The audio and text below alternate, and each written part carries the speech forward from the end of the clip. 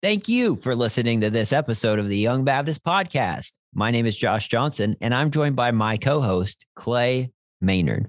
We're two guys committed to the centrality of the gospel, and we want to see our brothers and sisters captivated all over again by the beauty and glory of Christ. Good afternoon, evening, Clay. How are you?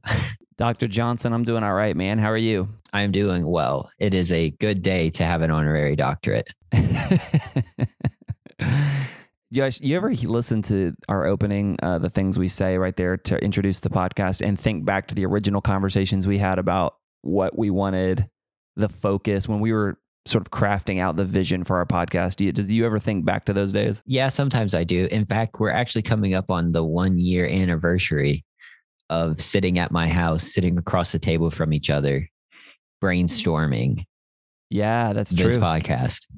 Wow. It's crazy. That's crazy that was almost a year ago. We've come a long ways. Yeah, we sure have. No, I hear that and I think, man, I'm really glad we took that time to talk through that. And it's in our mission statement and we say it every single episode because, and I just love it. I love that that's the focus.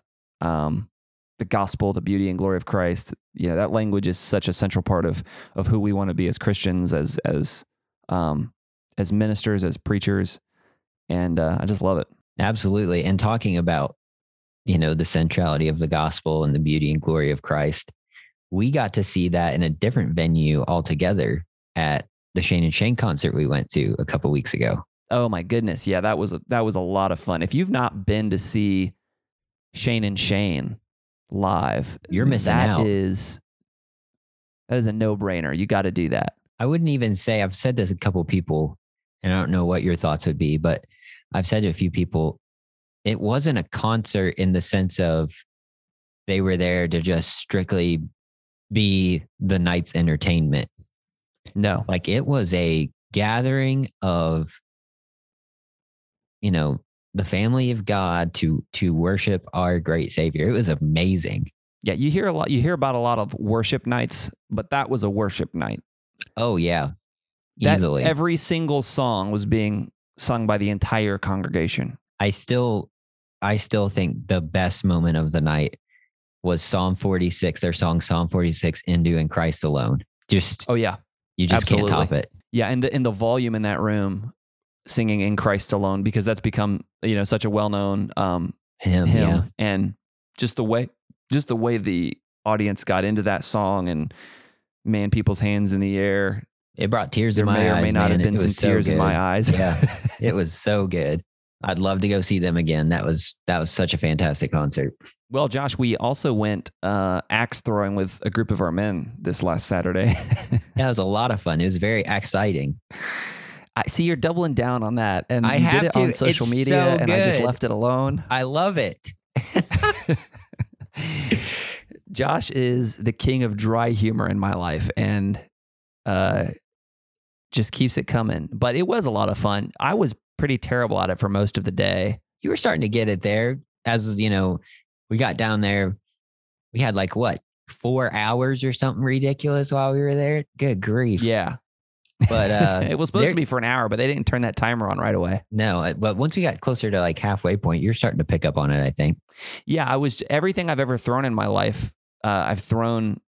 I threw a baseball. There's a rotation on it. You throw a football, right. There's a rotation on it. Even a basketball. When I've passed basketballs in my life, you throw it and you rotate it. And I was doing that with the axe, and it was not working well for me. No. It took me a while to figure out that's what was happening, though. Somebody behind me was like, "Hey, man, you're not throwing that straight end over end." Right. I noticed for me that the more I threw it with rage behind it, the better it seemed to work out for me. So. Oh, take out some of your frustrations, and that helped things? Yeah, I just started to think about stuff that I've seen on Twitter, and man, I was just crushing it the rest of the time. Anything particular you'd like to discuss here on the podcast, Josh? Nope, we're just going to leave that alone, Clay. We're just going to leave that one alone. Well, Josh, we got Red Circle started. Yes, we did. Which is awesome, which if you haven't been there yet, you can go to our links are on our episodes, and you can donate to help us offset the cost of the podcast. any amount, one-time gift, recurring gift, whatever amount you'd like. And they're our new host partner and our new sort of platform to help us. Yep. And with Red Circle, they do like auto-generated YouTube videos for us so that when an episode goes live, not too long after, within, a few hours basically of when the episode is live, we're able to post a video on a YouTube page specific to us. So you guys can go there and you can subscribe on YouTube. Same content, just the audio, but who knows, maybe one day we'll develop that into something more. But that's another cool feature that Red Circle gave to us. We do want to apologize to you guys, though, on the front end of the last episode for, I hope not too many listeners.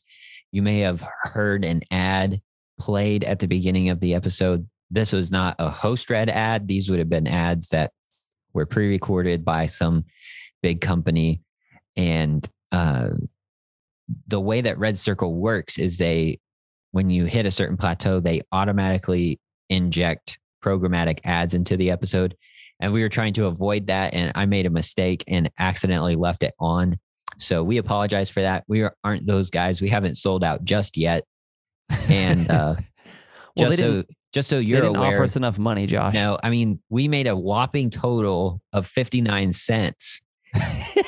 So as you guys know, we're definitely in it for the money. And we felt like that was enough. We made enough out of that. Josh, I really thought Toyota and Geico can afford better than that. You know what I mean? I would have considered selling out if the money had been better.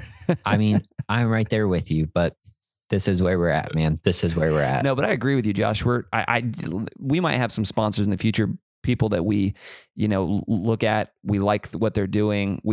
They fit well with our audience and what we're doing. We think it's something you guys would be interested in, and it's something we'll believe in and be able to talk about. But no, we're not we're not that desperate for money that we're gonna start turning this into like the YouTube monetization system or any of these other platforms that are doing that stuff. Yeah, like this is not the radio hour where you have commercial breaks every 5 minutes. Yeah, we'll be right back. Yeah, we just want you to get the content and try and be a help to you guys still. Yeah, speaking of content, Josh, we've really enjoyed the last couple weeks getting into fundamental doctrines. Yep. It's been really good stuff. Yeah, it's been a lot of fun. A couple of weeks ago, or now a month ago, we started by talking about the history of the fundamentals, what the original fundamentalists did and why it was important and what it was for. And last episode, we talked about fundamentalism, the history of fundamentalism, what has happened since then, and where that leaves us today. It was so cool to have Dr. Lyons on to talk with us about that. Yep. And that brings us, I feel like, really neatly into today's topic. Tell them what we're talking about, Josh. Yeah, Clay, today we're going to cover the topic of theological triage. You're listening to the Young Baptist Podcast, a show that exists to call believers to committed faithfulness to God's Word, to equip Christians by answering the tough questions that need to be asked, and to challenge churches on everything that distracts us from the beauty and glory of Christ. Now, here's your hosts, Clay Maynard and Josh Johnson. So yeah, Clay, tonight we're going to talk about theological triage. Clay, what exactly is theological triage? Or maybe we should take a step back first and define what triage is. Yeah, triage is a medical term. Right. Used the way we're using it, we're borrowing it as a metaphor in Bible doctrine. But in medicine, triage is a system of prioritizing injuries. So when a medical professional arrives at the scene of a tragedy, or maybe it's a military medic, they arrive on a battlefield. You even see this in the emergency room, where they prioritize the most important injuries so that life can be spared. You don't want to set a broken bone while somebody's bleeding to death. Right. And so it's a system of prioritizing the most important injuries so that people don't die.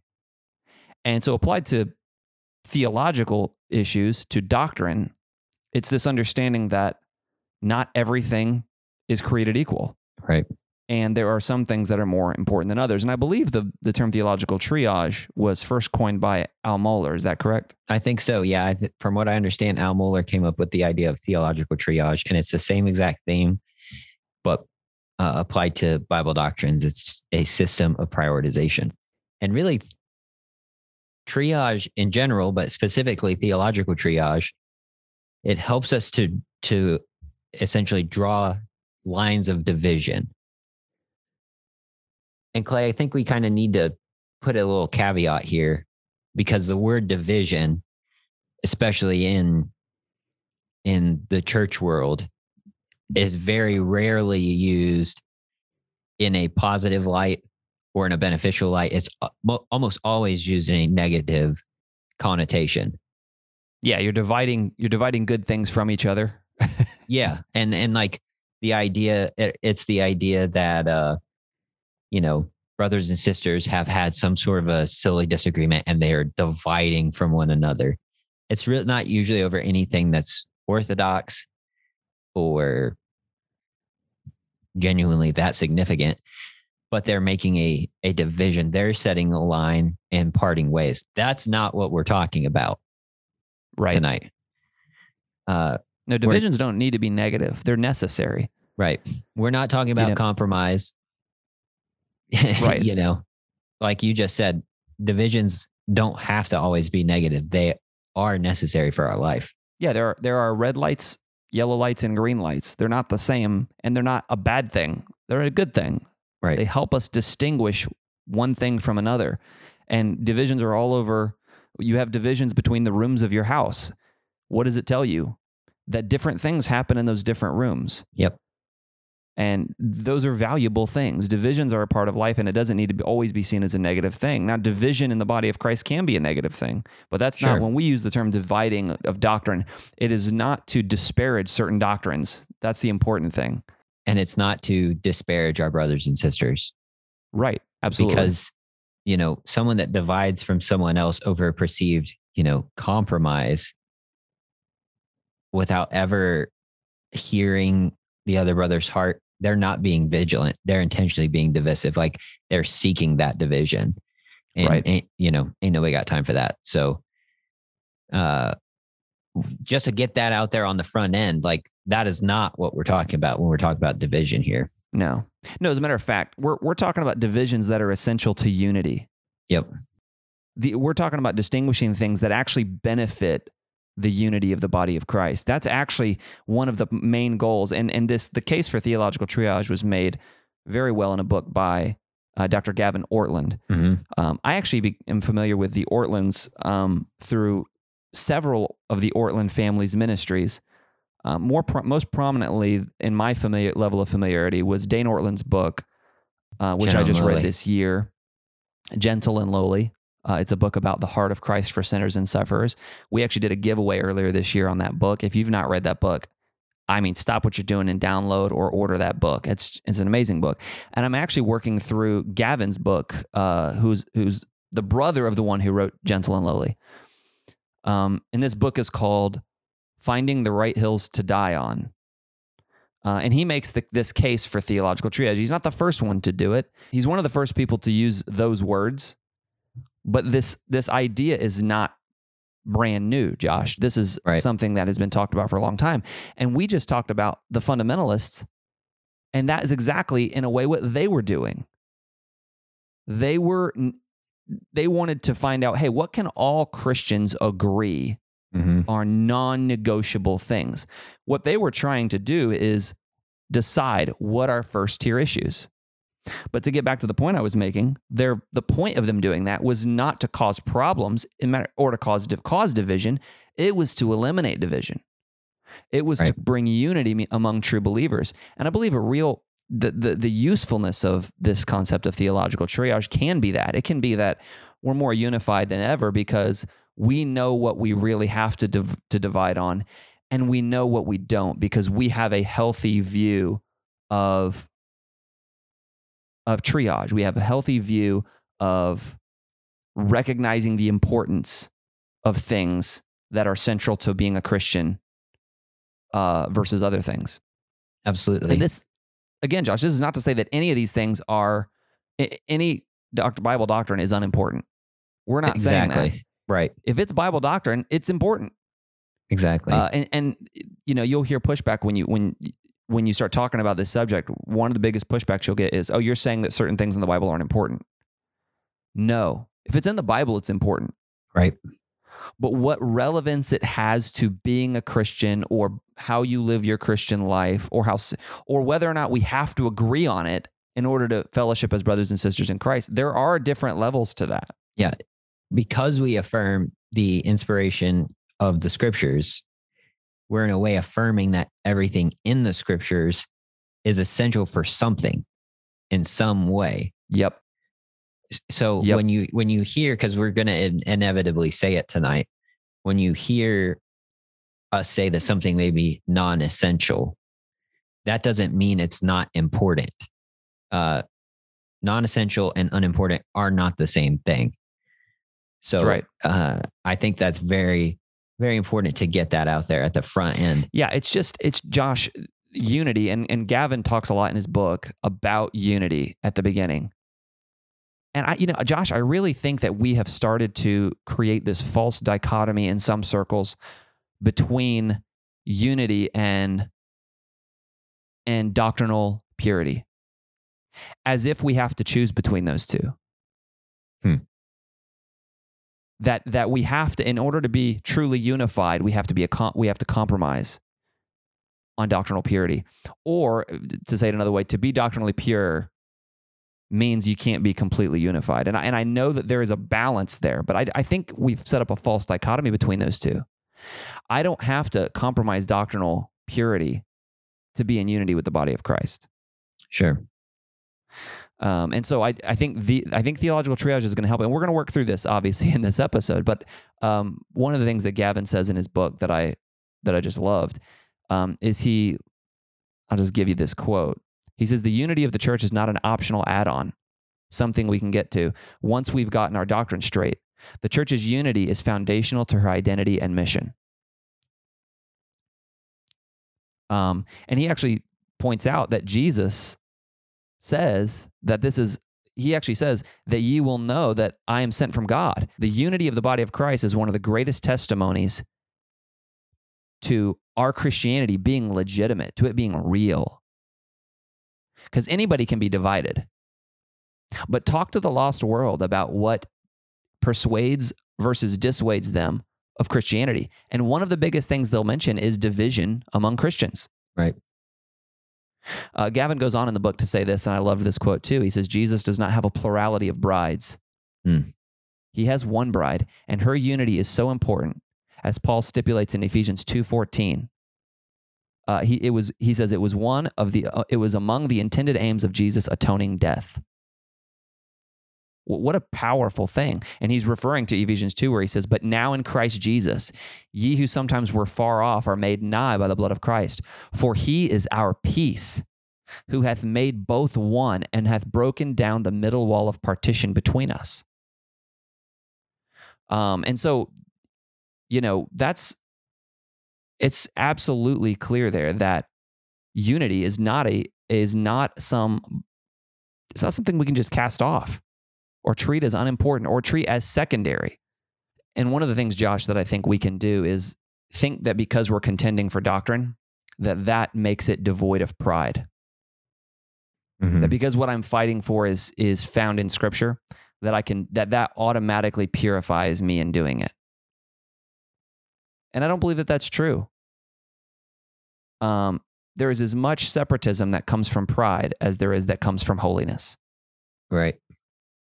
Division can be fun and enjoyable in the flesh. It can. And we're lying to ourselves if we're not willing to admit that we do as much of that as the other. As John Newton actually said, he said, self-righteousness can feed upon doctrine as well as works. And so that's just an important thing to start with. And that is that we should fight for unity. Everybody wants to fight for something. Let's fight for unity. It's complex. It's difficult. It's not easy in the body of Christ, but we should be fighting for it. Well, and I think on the other side of that too, Clay, is while I believe, and I agree with what you're saying, that there's been like this false dichotomy of unity and doctrinal purity, I also believe that we see a misunderstanding that unity has to always equal uniformity. And that is something else that doctrinal triage addresses. Yes. And that the only way for us to be unified with our brothers is if we are exactly the same. And that just leads to sectarianism. Well, and I'm trying to not get ahead of us too much here, because we're just really getting started. But if we go backwards 2 episodes to our episode on the fundamentals, you'll even see in that the original fundamentalists, the ones who wrote those essays, they would have never believed that unity equaled uniformity. Because yes, outside of the core doctrines, I mean, you're talking about every other kind of doctrinal persuasion and denominational tradition exactly you right. could have possibly imagined. So unity and uniformity they don't have to hold hands with one another. Nope.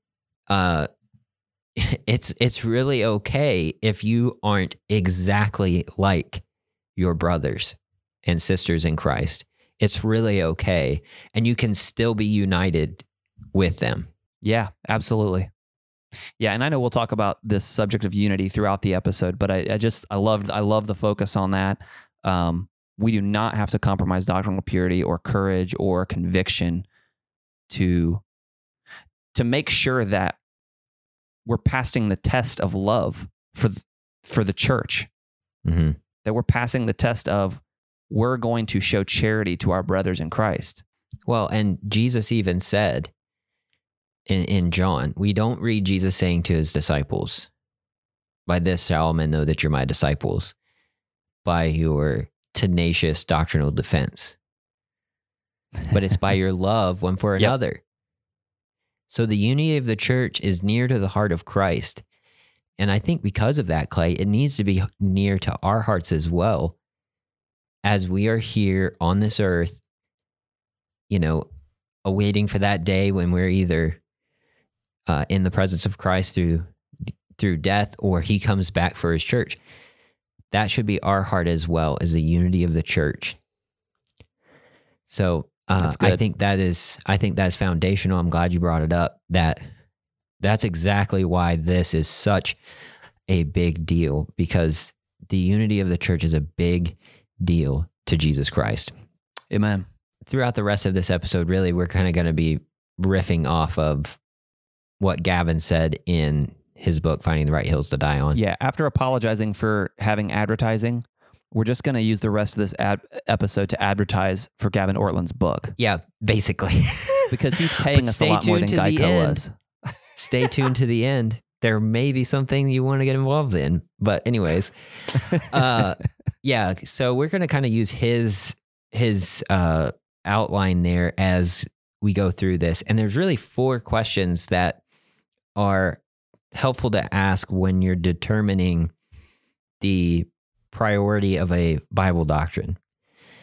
Yeah, and Josh, if I could, just before we get any further, to anyone who's questioning, hey, like, how many levels should there be? You said there's 4. We're going to ask 4 questions.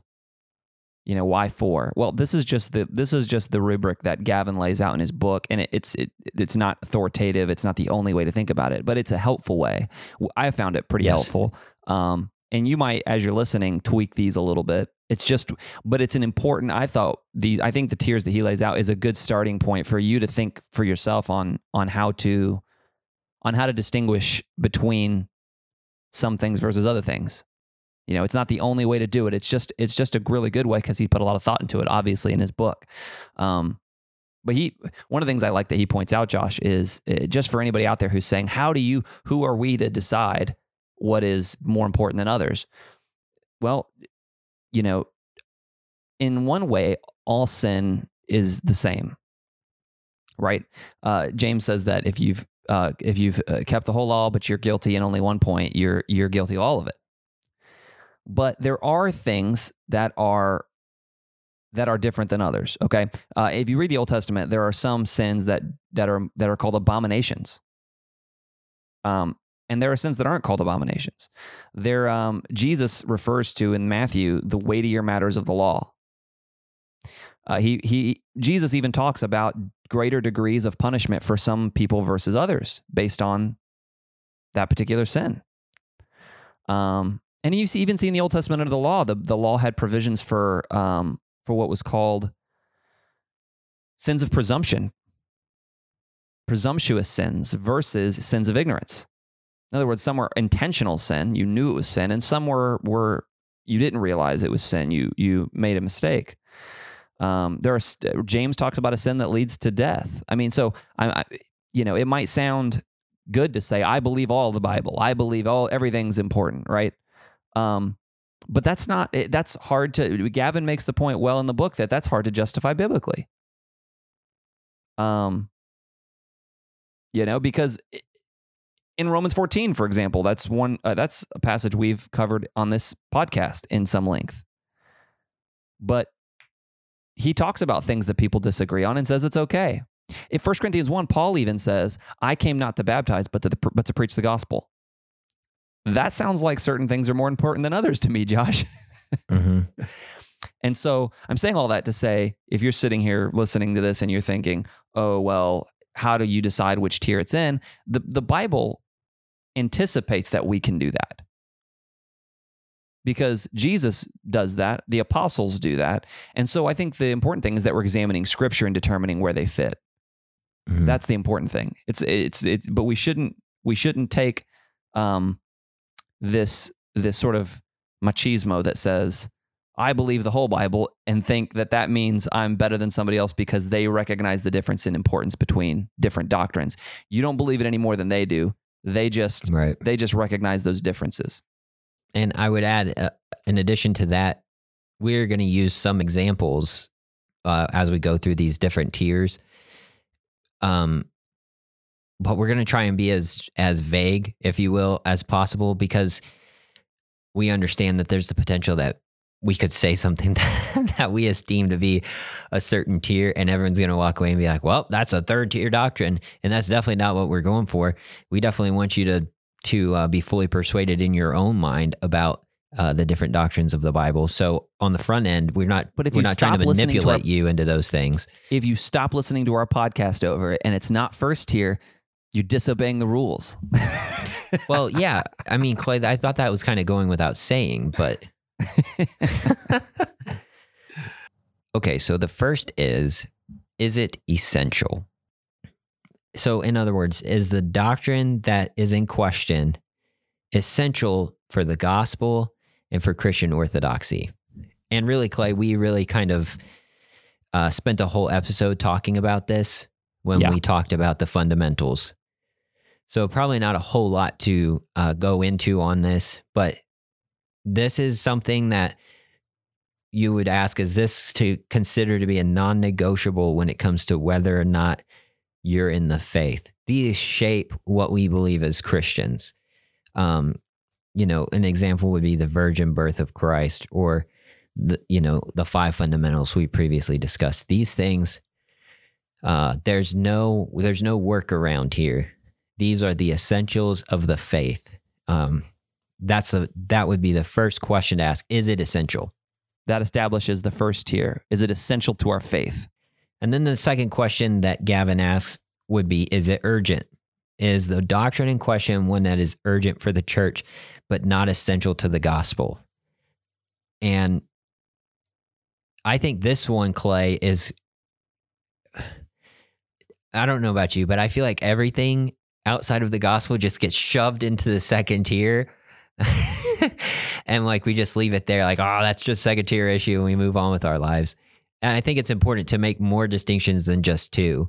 Yeah, well, because to begin with. Yeah, you're right. Because if you're not careful, this second tier ends up becoming not urgent, but unimportant altogether. It's either essential or it's unimportant.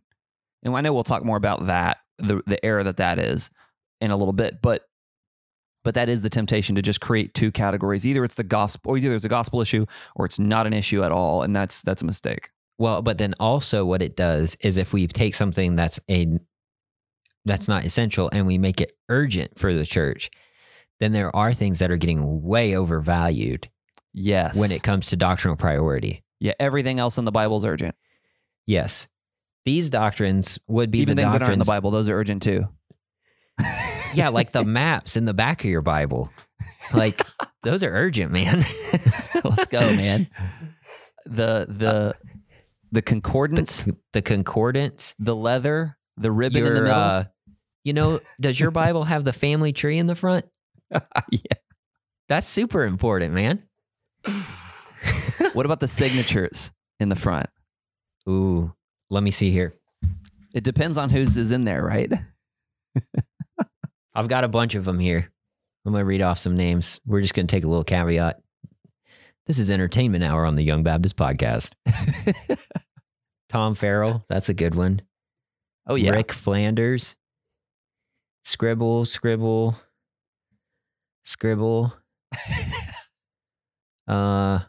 The great Dr. Brian Sams.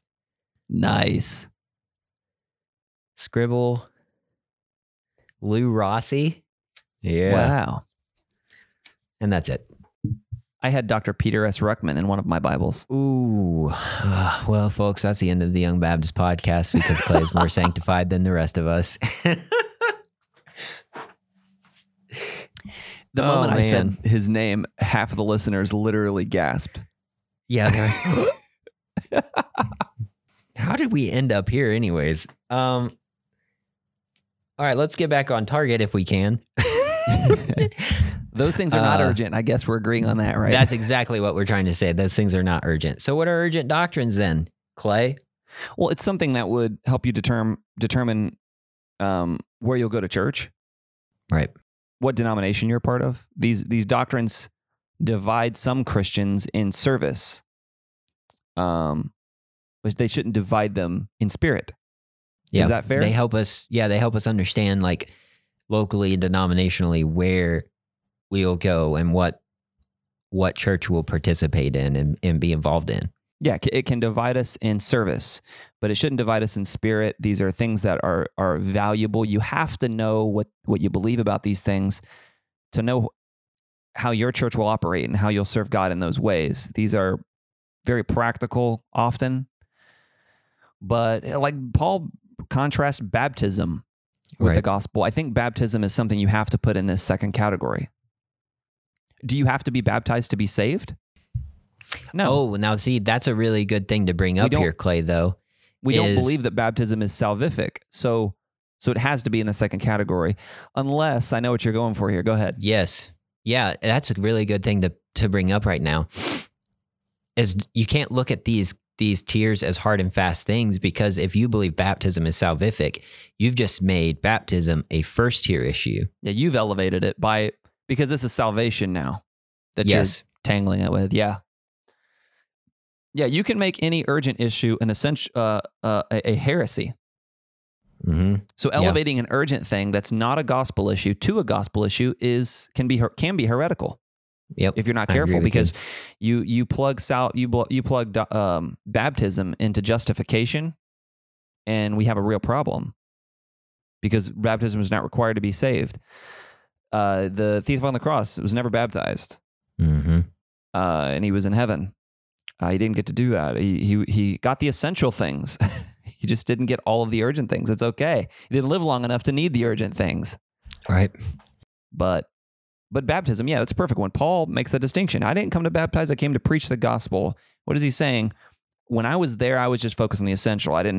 We couldn't get to all the urgent. Doesn't mean it's unimportant at all. These are still very important things. Right. The Bible talks about baptism. We teach on baptism. Our name is the Young Baptist Podcast. We care about it. It's valuable. It's important. It's not the most important thing.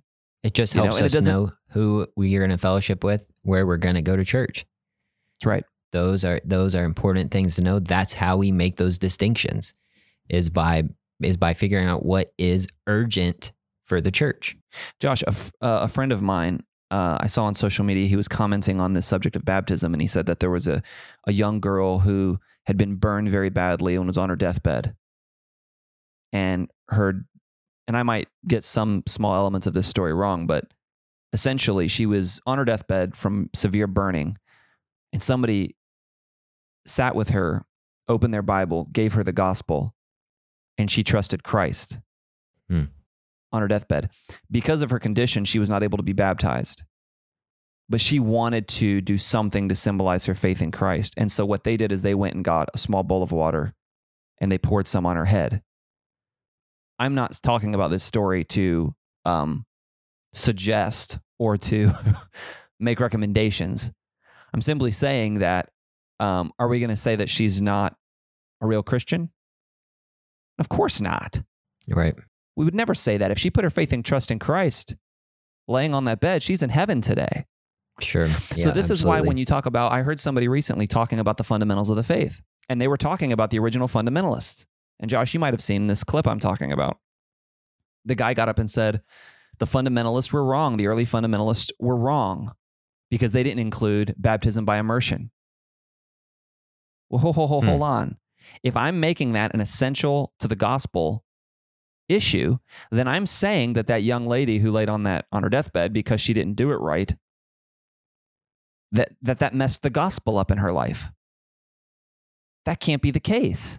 Well, and I think that guy was trying to advocate for extremely Baptistic doctrine. Right. He was. Which but it shows you why, like, that's not even essential. Baptistic doctrine is not essential. No, it's not an essential. Is it urgent? Yes, it's not essential. I think we've kind of maybe covered that. So what do you think, Josh? Anything else? I don't think so, Clay. We'll just move on to the next one. Yeah, let's just go on from there. Then the next question would be, is it important? Now, this already sounds like at the outset important. Like, aren't we talking about important doctrines anyways? Okay, chill out a little bit. He says it this way, and he clarifies with the question, is the doctrine in question important to Christian theology? These are the doctrines that are neither urgent for the church or essential to orthodoxy. So, like, these are essential doctrines, but you can never, let me rephrase that, you should never justify separating from a brother or dividing from somebody over one of these important doctrines. And I think a great classic example that Ortlund uses in the book is eschatology. So you're saying I shouldn't separate from brothers in Christ because they believe the Left Behind model? No, I don't think so. You should separate from their choice of literature, fictional reading. But Josh, I can't even think about the Antichrist without seeing Nikolai Carpathia in my mind. You ready for a confession? What's that? I've never seen those movies. No? You never read the books or watched the movies? Nope. We did all of them, Josh. I read all of the adult books. I read all of the Left Behind kids versions. Wow. There was like 40 of them. They were small, but there was like 40 of them. We would look forward to them when they came out. We'd go to Books A Million just to get them. Wow. That's impressive. Oh, I would read the first one. They released the kids' books 2 at a time. We'd go pick up both of them at Books A Million. We'd come home and I'd have the first one read that night. Unbelievable. We didn't grow up with television, Josh. Okay, this is as good as it got for us. I mean, I shouldn't be too surprised. This is coming from the guy who loves the Lord of the Rings. So, I mean, this all just seems to fit in together super great. You're just all about that fantasy stuff. Hey, you know what? Coming from a guy who has one of the best Gollum voices I've ever heard, I don't want to hear you picking on me about anything. That's never going to happen on a podcast, though. You know what, Josh? When we make our Red Circle tiers, where we have like special donor classes, we'll let them hear your Gollum voice. Okay, that's for a special price. That's fair. Yeah. Oh my goodness. All right. So important. You mentioned eschatology. Yeah. Are you pre-millennial? Are you post-millennial? Are you pre-tribulational, mid-tribulational rapture? These are things people can disagree on. And is there even a case to be made that you should separate it all from people over this? What's the case? I think in the sense of I don't know the answer to that, to be honest with you. I don't know that necessarily is. If you have a different view than I do on the end times, I think we can still have good fellowship with one another. Yeah. Well, let me ask you this, because this is something that may be tangential to eschatology. What about dispensationalism versus covenant theology versus, I still would say they're important doctrines, but they're not urgent. No.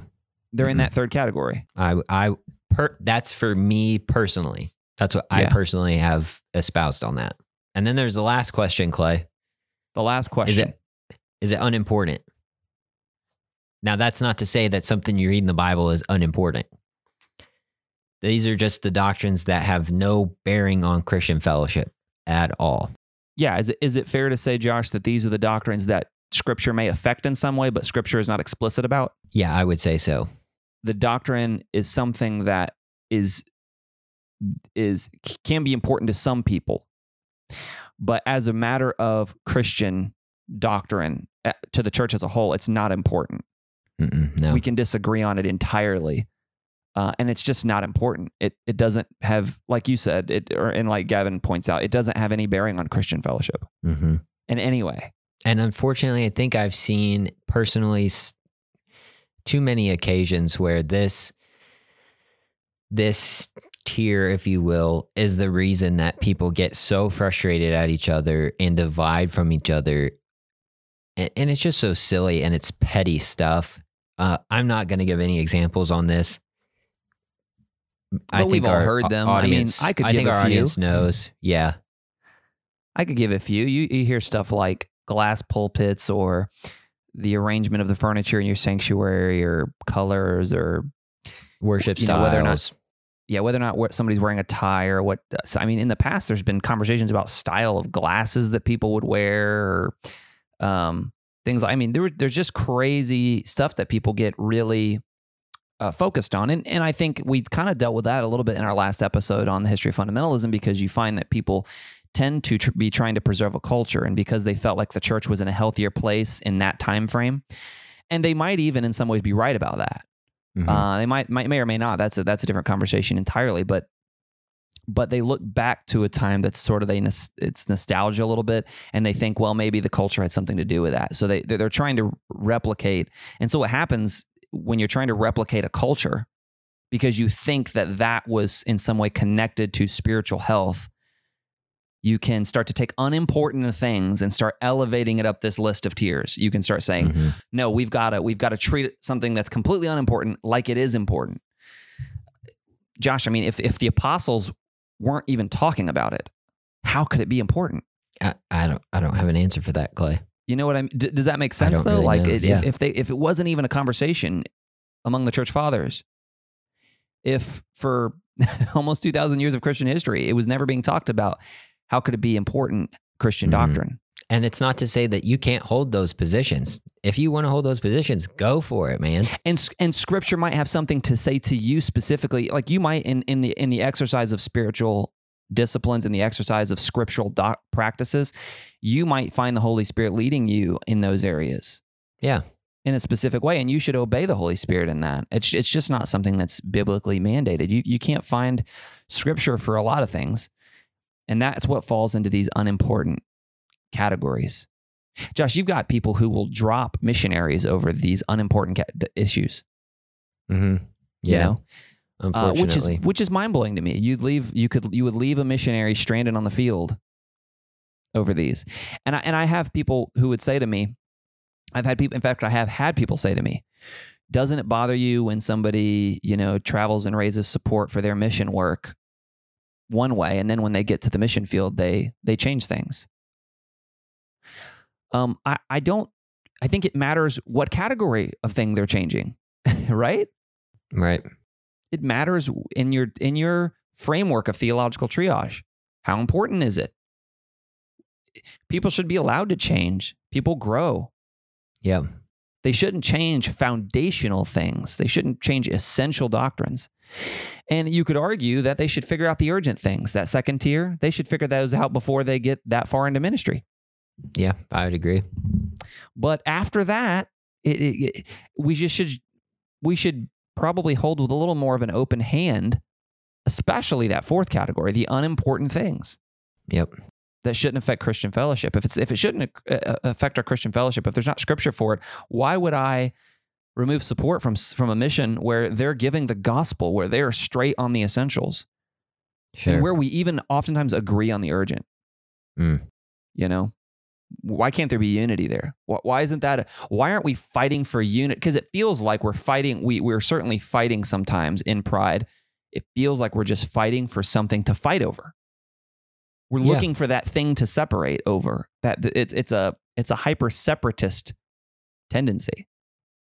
So, yeah, which that's a great segue, Clay, into why theological triage is important. And really, Ortlund details two particular reasons. I think we should just highlight these and then kind of wrap it up from there. Sure. Really, first, it protects us. Theological triage protects us from becoming hyper separatists. Ortlund would call it doctrinal sectarianism, in that every doctrine is equal important, and so if you mess up on one doctrine, it's over. Like we're dividing from each other, and I think triage is a protection here because it helps us realize that not everything is worth separating over. Yep. Not everything is worth dividing over. And yes, everything in the Bible is important, but not everything is of equal importance. And when someone is in this hyper separatist, this doctrinal sectarian like position, there is nothing doctrinally that is off the table of separation, if I can say it that way.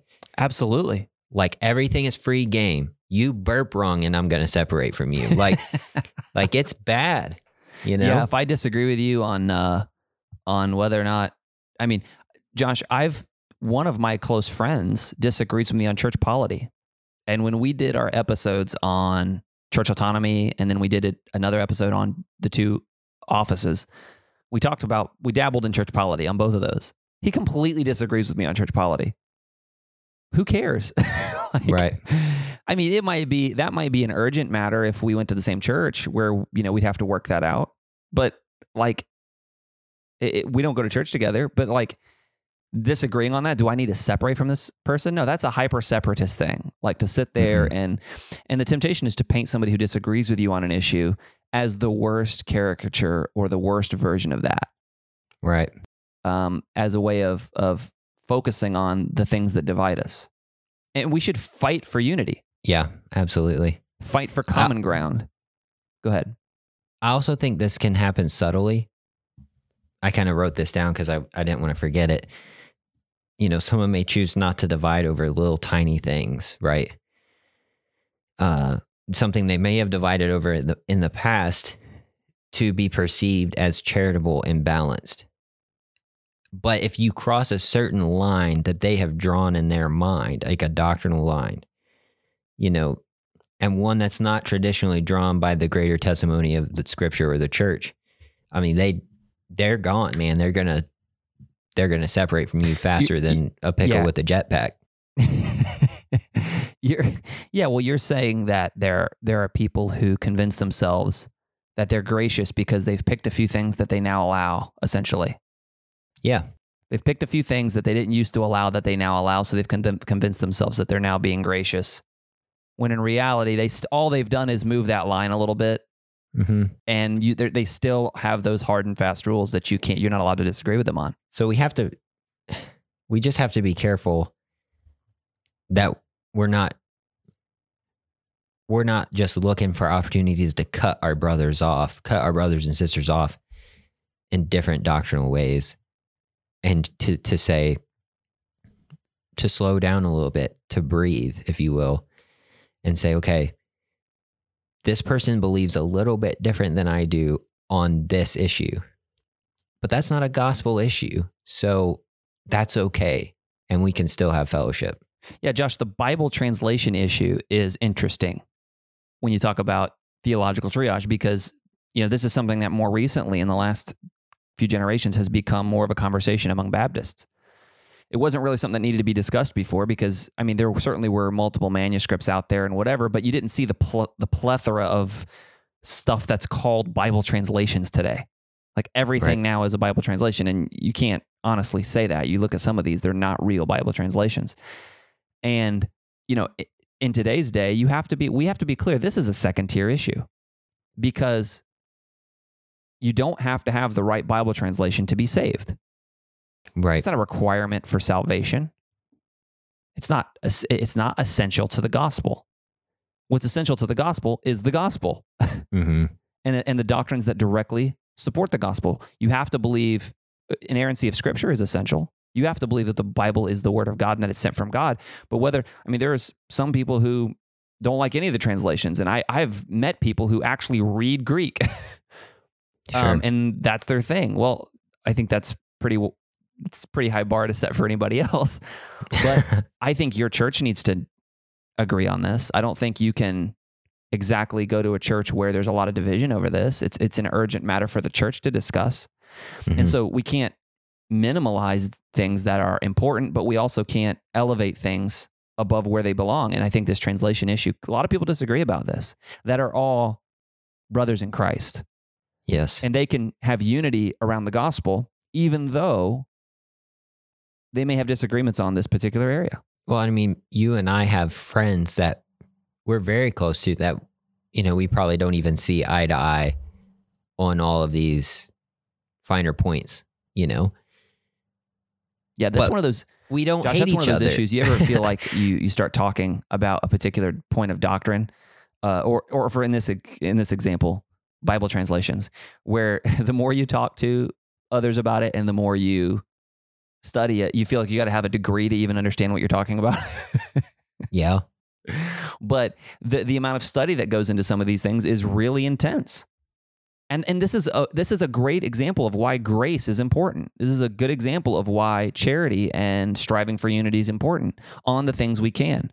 And I think, unfortunately, because doctrinal sectarianism is such a big thing, especially in the environments we have been exposed to in the past, I think that because that's so big, there's also a fear in a way to enter into conversations about these second, third, fourth tier issues because it's all been painted as, no, this is not a second tier issue. This is like a dividing line issue. Yeah, you can't even talk about it without worrying that somebody else doesn't have a healthy view of theological triage. Because if they don't, you could be thought of as a heretic just like that.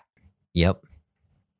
So we have to guard ourselves from that doctrinal sectarianism, like the way Gavin puts it. Everything is worth dividing over. We have to be careful with that. But there's two sides of every coin, isn't there, Clay? Then on the other end of the spectrum, though, is that theological triage. It helps protect us from becoming minimalistic, as Ortlund would put it, doctrinal minimalists. The idea that, well, if they get the gospel right, it doesn't matter anything else that they do. You know, like all the other doctrines don't matter. It's just the gospel. And there's sort of a draw in that, especially if you've been in a more of a hyper-separatist doctrinal sectarian situation. There is a draw towards that. Yeah, it's the pendulum swing to the other side. It feels like, wow, look at this. They've just like let the gospel run free. This is so fantastic. These are all my brothers.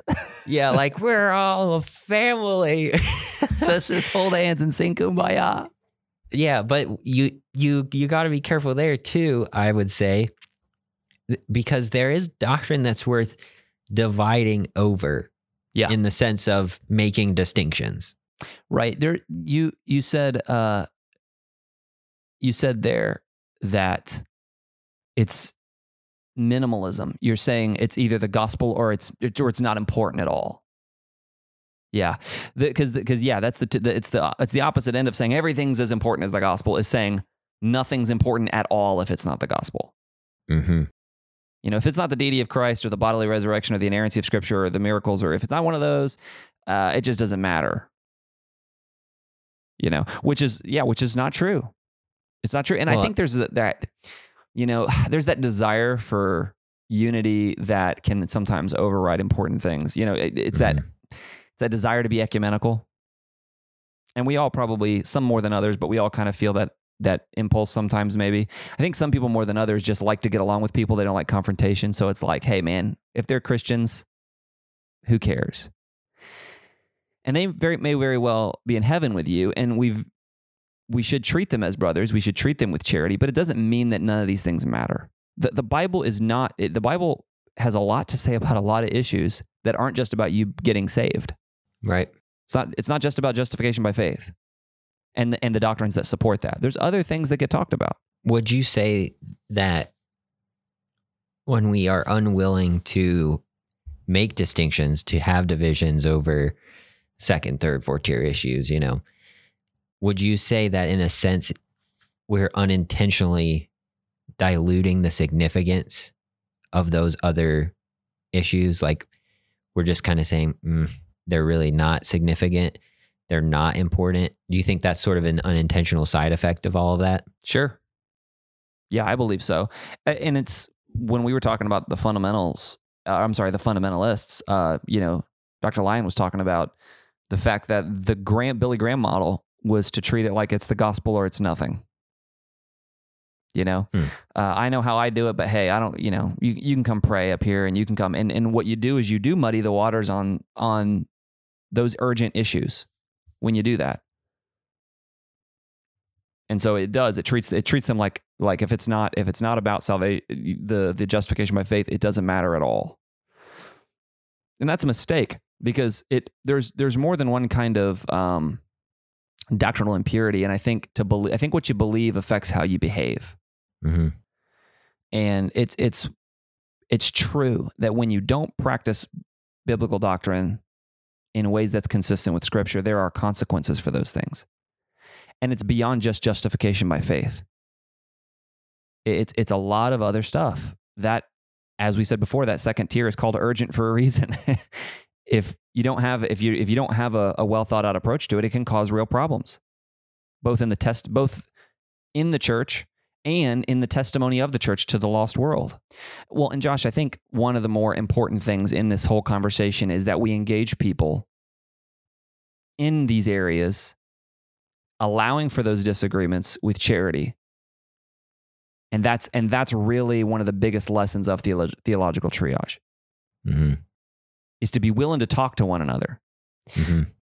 I mean, I think about even somebody who's lost, who is wrong on the essentials. How do we treat them? We treat them with love. And grace. With grace, right? We show compassion to them. We want to reach them with the gospel. We want to be persuasive. Why should, after we're Christians, why should we then start ranking doctrine in such a way that we can't behave that way toward people who claim the name of Christ?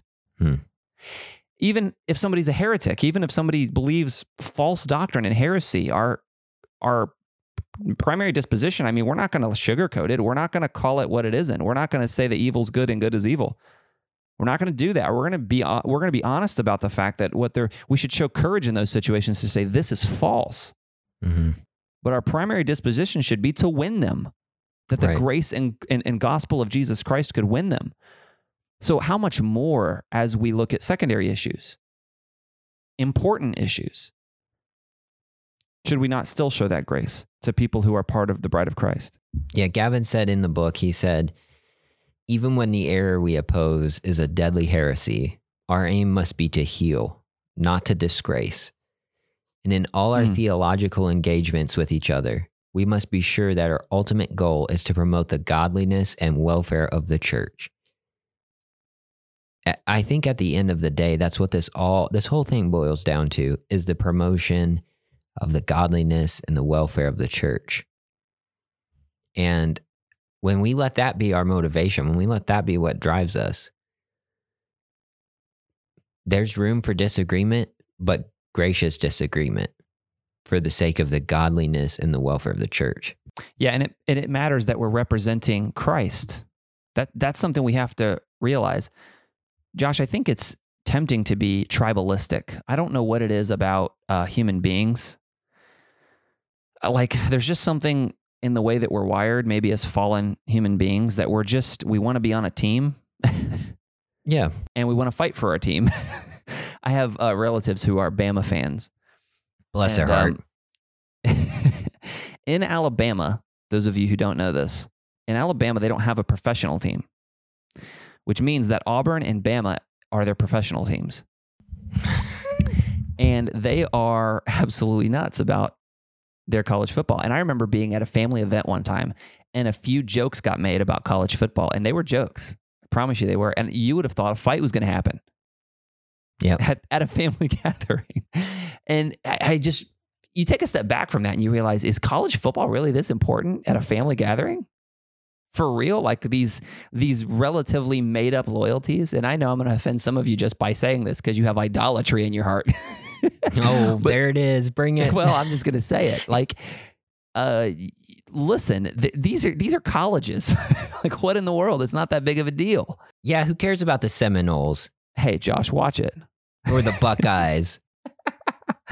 I mean, at the end of the day, it's fun. It's fun to have these teams. It's fun to root for them. It's fun to, talk trash with your friends and stuff like that. But when you see that tribalism, we notice, hey, that's ugly, right? We notice that. We're like, hey, that's not a good thing. And everybody at that family gathering even seemed to feel like, hey, this is unreasonable, that this is uncomfortable.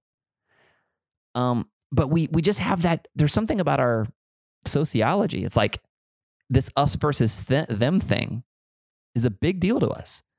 But we're fools if we don't recognize the very dark, very ungodly attitudes and impulses that can result from that.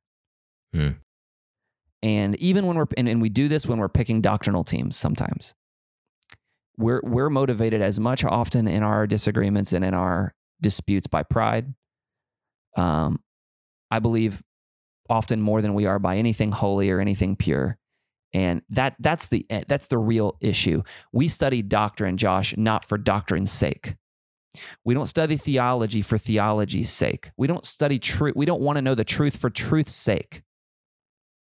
We want to understand doctrine, and we want to study theology, and we want to know truth because it leads us to Jesus.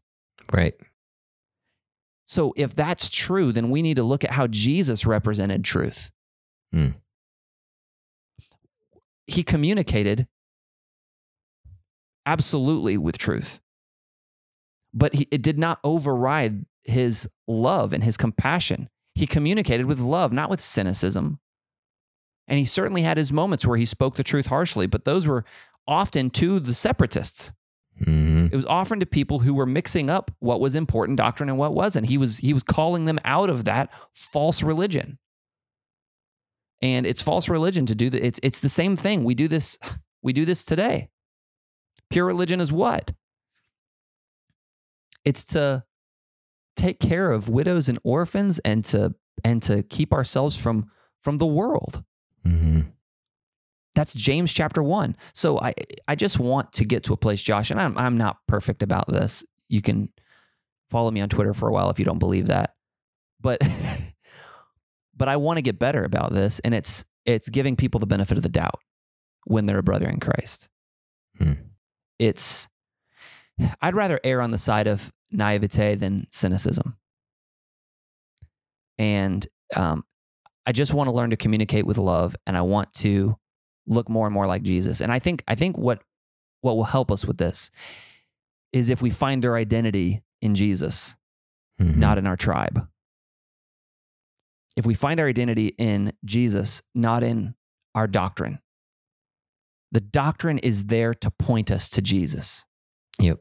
And so when we can find brothers and sisters in Christ who are looking to the same Savior, wholeheartedly and passionately following him, then we found somebody that we can agree with something on, and that should be the starting place. And all of these discussions, maybe you've listened to Josh and I today, and you're listening, and you've completely disagreed with where we put stuff in the tiers.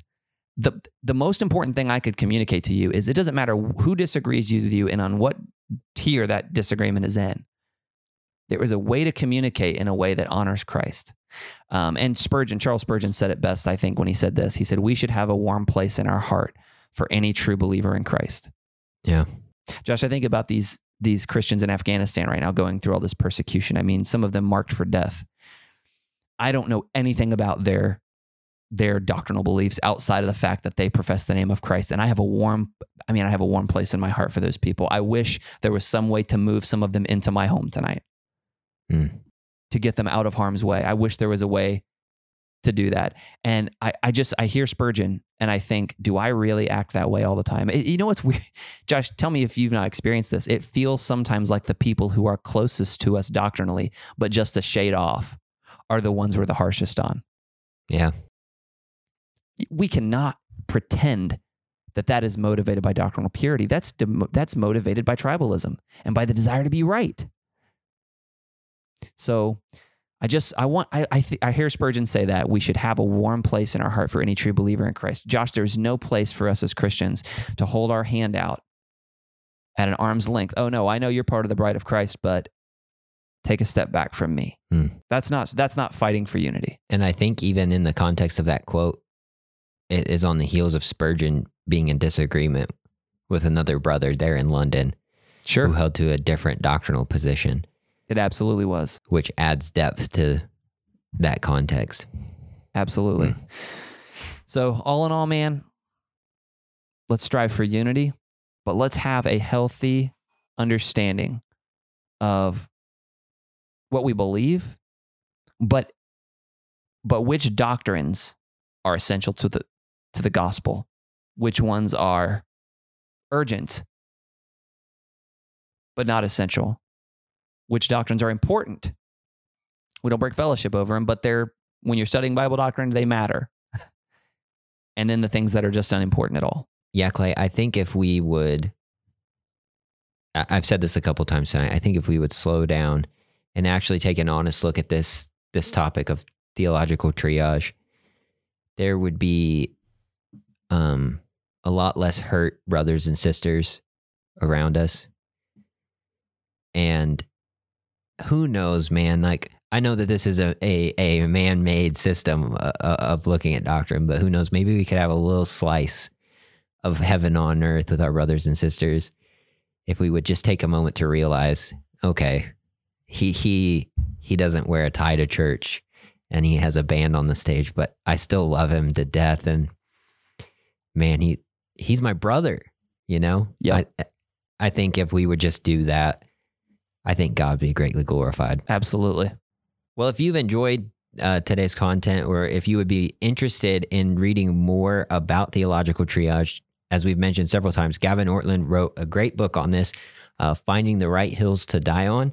And we want to be a blessing to one of you out there that listens to our show. So we're going to be giving away a copy of this book. Check out our social media today to see how you can be entered to win that drawing. And you may get yourself a free copy of the book, Finding the Right Hills to Die On. Well, Clay, what do you think, man? Josh, I care so much about this issue. I think we should start a charity 5K. Okay. We'll call it the Young Baptist Podcast, Gavin Ortlund Memorial Celebrity Triage Awareness Pro-Am Race for the Cure. There it is. Thank you for listening to this episode of the Young Baptist Podcast. Follow us on Instagram and Twitter at Young Baptist Pod. And check out our website at theyoungbaptistpodcast.com. If you enjoyed today's episode, please take a moment to leave a review wherever you consume the content, and be sure to subscribe so you never miss an episode. Thanks again for listening, and we hope you'll join us next time on the Young Baptist Podcast.